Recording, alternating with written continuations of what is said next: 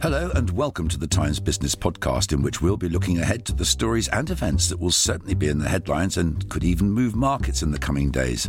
I'm Robert Miller. So we'll be talking about the Queen's speech, what might be discussed at the G7 finance ministers meeting in Dresden. We'll have an update on the UK's growth numbers, and there's a little bit of US data to look at as well. And we'll be taking to the skies, quite literally, for a preview of the full year results from Ryanair. I'm joined by Catherine Hopkins, who'll be on the business team, the Times business team, blogging live on the Queen's speech, Philip Aldrich, economics editor and columnist for the Times, and Andrew Clark, the Times deputy business editor. Well, welcome to you all. And Catherine, let's start with you and what we might expect from the Queen's speech. So the Queen is going to deliver her speech on Wednesday to mark the start of Parliament, and while it will be her speaking, it will be the government that's actually written this speech, and it will lay out all the policies they plan to implement over the next Parliament. Now, I won't talk about the general policies, I'll just touch on the business ones that are likely to be announced, and the main points I think she will touch on are including the EU referendum, which David Cameron is very keen to get passed by the end of 2017, and also Sajid Javid's plan to cut around £10 billion worth of red tape. That's been an ambition, though, Philip, hasn't it, for every government to cut red tape? Have we ever seen any evidence that it works? Not yet. Some statistics came out recently showing that although the coalition government said that there was going to be a one-in, one-out rule on red tape, on regulations, they did end up after the last Parliament with more regulations than they went into it with. So that was, a strong government commitment to keep a lid on red tape, and yet they failed. So 10 billion is ambitious. Andrew, in the businesses that you talk to, is this really top of their priority list? It is something they go on about an alarming amount, actually. I mean, cutting red tape tends to be one of the go-to demands for big businesses. And let's be honest, red tape is a very, very general term. I mean, there's good red tape and there's bad red tape. There are some types of red tape that protect employees in the workplace, protect them from bullying, protect them from discrimination.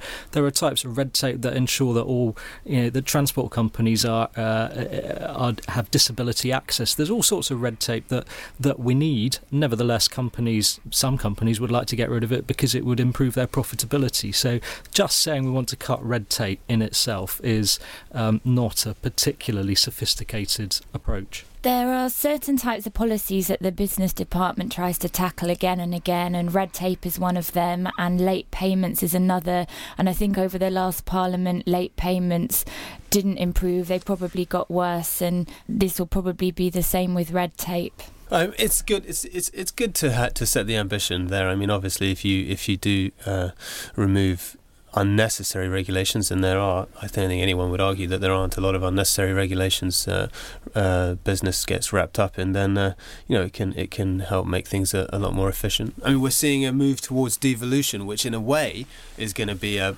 kind of a cutting of red tape in as much as if decisions ultimately get taken locally, you don't have to go through the central government for procurement stuff. If you're a business wanting to get some local contract, for example, it can speed things up. It definitely can be good for the economy.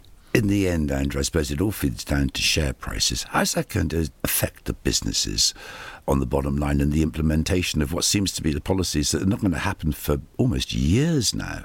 Well, I don't think there's much of a short-term effect. I mean, I suppose there's a broader sense of if you have a pro-business, pro-free market government, then that will support UK equity prices across the board. But an announcement in the Queen's speech that they're going to cut red tape is not likely to spark a short-term jump in anyone's shares, I wouldn't have thought, even though it will be greeted with delight by business leaders. The bigger thing will obviously be if the EU referendum, if he does come up with more specific ambitions on what he wants out of the treaty renegotiations or the renegotiations with Europe. That'll be business will definitely like to see that more, perhaps actually more than this sort of red tape, endless red tape pledge.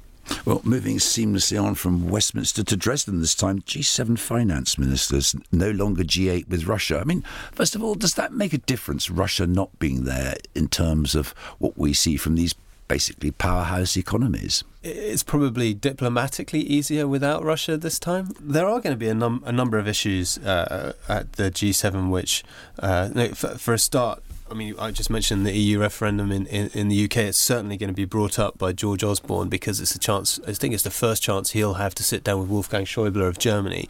That will.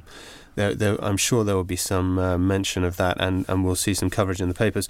And then, of course, there's Greece as well, and Washington has been, behind the scenes trying to corral the Europeans into actually trying to fix the problem with Greece. And one of their concerns, if you're going to mention Russia, is that there is the Greeks have been cozying up to Moscow, and with the sort of the threat in the Balkans and the sort of geostrategic implications, with NATO being potentially threatened by Russia at the moment, the fact that Putin's people are not going to be in Dresden might make it easier to have a more broad-ranging chat. Andrew, do you think that for most ordinary people, the G7 finance ministers happen so far away that what they say doesn't really matter and affect people's everyday lives, whether it be commercial or even personal? There are some important issues being discussed at these meetings. They do seem to come around very often, don't they? There are long-term policies being touched on here that will ultimately affect the way our businesses run and the way we go about our daily lives. So you've got the in terms of the more prosaic subjects, this global campaign to crack down on tax avoidance, particularly in this internet world, and where you can move your finances to the Cayman Islands and Ireland and stuff. So there'll be more discussion about cracking down on tax avoidance, and financial regulation is going to be on top. Another issue at the top of the agenda at the G7 in Dresden.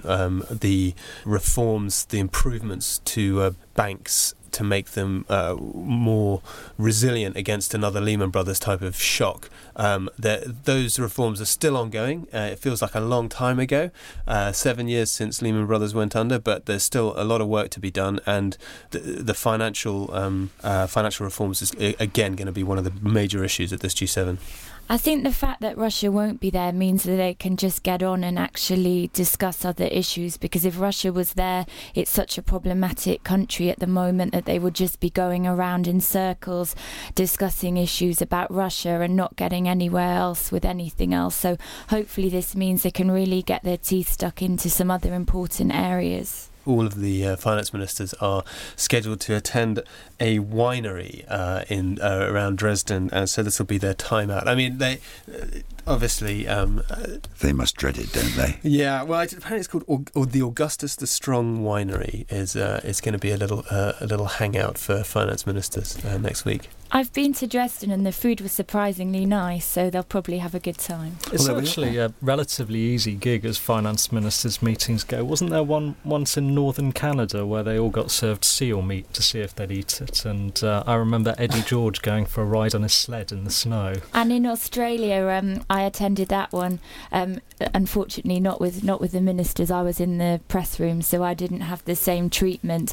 But Joe Hockey made them all have a proper Aussie barbecue. The mind boggles, doesn't it, indeed? Philip, we've got another take on the UK's growth numbers. We just heard over in America this week, in fact, that they don't seem to be able to work out their GDP numbers. What is it with all of these countries, but ours in particular? Why can't we get the numbers right? And is there going to be a revision? Yeah, there should be a revision from 0.3 up to 0.4, which still won't be particularly good. There has been an improvement in the first estimate. We only have 40% of the GDP data. They've since got official numbers or more formal numbers for the construction sector, which was better than what they had estimated. So it looks almost a dead cert that we're going to get an upgrade to 0.4. The UK's not got a great track record on its on the quality of the first take of its GDP data, but it does. I mean, in the defence of the statisticians in Newport, they do go first. We are very early out of the blocks with our numbers, so we don't have as much actual data in. So there's a lot more.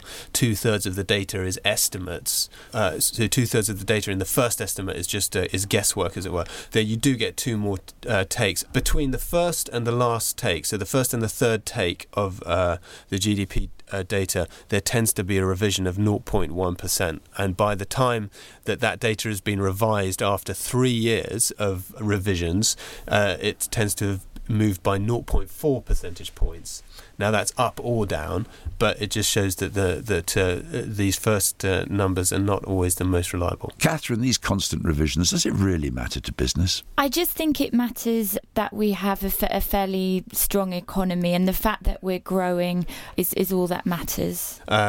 Businesses are putting more and more emphasis on the survey data which comes out, so the Purchasing Managers Indices and the CBI Industrial Trends figures, and the British Retail Consortium retail sales stuff, which is more immediate, although it isn't hard and fast data because it is survey data. The business seems to be putting more emphasis, and even economists actually think this data is relatively trustworthy as well, so more emphasis is put on that. The reason why the Office for National Statistics goes early is because they're still a month out of date by the time that they come out. They're a month behind. The official figures are always a little bit more retrospective, and they're confirmation of the fact that the economy may be improving or may be slowing down. The Bank of England's Monetary Policy Committee also focuses much more closely on the PMI surveys than they used to, and I think some have even said that they put more importance on these as opposed to the official figures because they can't always trust them.